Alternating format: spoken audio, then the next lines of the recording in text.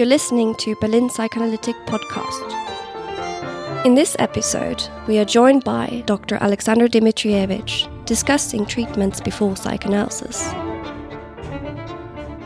The revolutionary concept of psychoanalysis is the idea that mental disorders have meaning. So this is from Foucault, from The History of Madness, that for thousands of years psychiatry was a monologue of reason about madness. If you look at literature, if you look at testimonies, books, whatever, until the second half of the 19th century, you will never find, except for a very, very few, single-digit number exceptions of people we would call psychiatric patients today, who are writing their memoir, their experiences, their testimonies of what it looks like.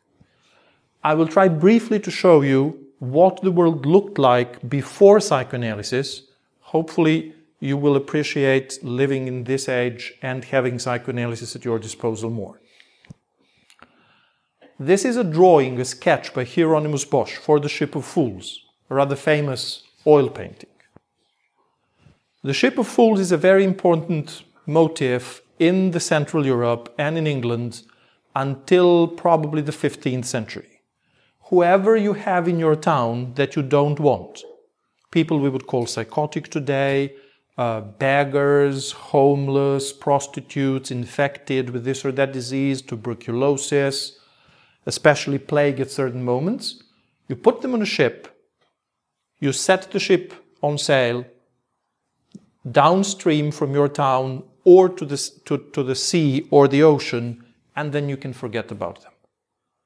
That is the attitude we have toward these people until probably 1450 or something. Just get rid of them, send them out of your community.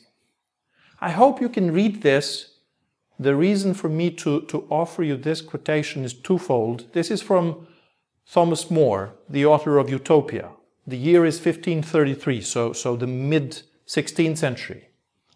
It says literally that a certain psychotic person had therefore been put up in Bedlam, that's the first psychiatric hospital that was founded in London, and afterward by beating and correction gathered his remembrance.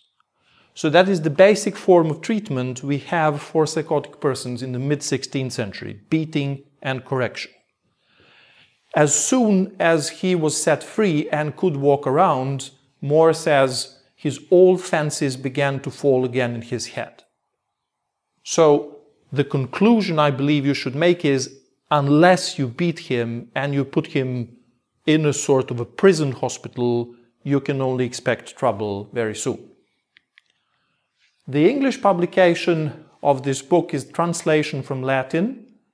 The guy is English. Bartholomew Anglicus tells you that he is from England. The book is published in Paris in 1595 in Latin and then translated into English. So deep in the 16th century, there is a belief that there are four basic humors running through your body, and which one is prevalent decides on how you're going to feel, and if any of them is, so to say, too prevalent, then you will suffer from that mental disorder. So in this case, Bartholomew discusses melancholy and says if you have most of this humor in your body, then this will be the signs of the symptoms of the disorder.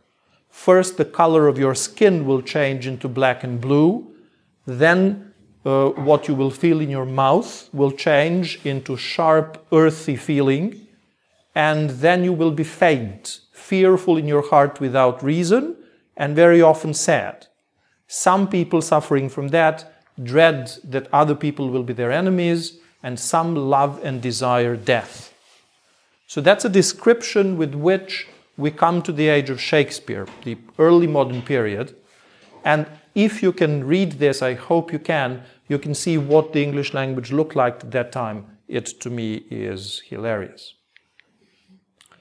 This is a book from 1586 by a person called Timothy Bright, who wrote the first book claiming that depression, melancholy, is a disease like other diseases, that it doesn't have anything to do with demons, witches, that it is not the thing for priests and exorcists, but for the world of medicine. This is 1730s, Hogarth's famous Rake's Progress, a visit to Bedlam, to the London-based hospital, and there you can see people in chains. Here is one who is delusional and believes to be a pope. Here is one who is delusional and believes to be an artist. And here is the upper-class London citizens who come there to visit. On Sundays, they pay entrance to get a ticket, we would say today, in order to be able to enter and then see people here chained in prison-like circumstances. This is, believe it or not, 1860. So Freud is already born. Psychoanalysis is not that far away. In a psychiatric hospital in the United States, they've made a list of causes for mental diseases. Of 193, they very honestly say for 56 they have no idea where the disease came from. But there are wonderful reasons. Again, I hope you can read them. My favorite one is intense study, but there's also 3 times loss of children, 2 times loss of wife, and 1 time loss of a husband.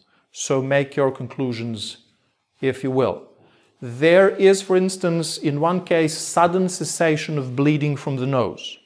How that causes insanity, I have no idea.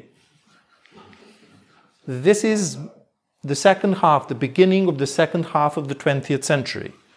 This procedure was called lobotomy.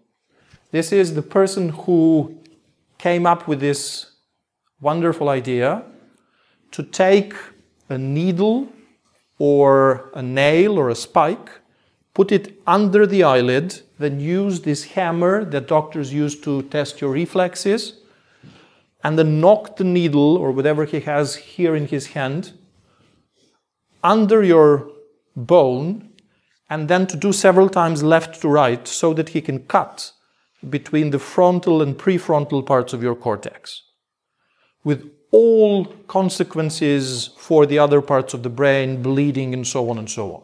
Thousands of people were in this situation. Several persons holding your hand, holding your body, even more persons watching what is going on, what is happening to you, yet no one asks you how you feel, what you want, or anything else. Deep into the 20th century, I would dare say, even nowadays, in many situations, no one asks patients what they would like to say. Thank you for listening. For more content, subscribe to our podcast or find us on our YouTube channel. Psychoanalysis should be free.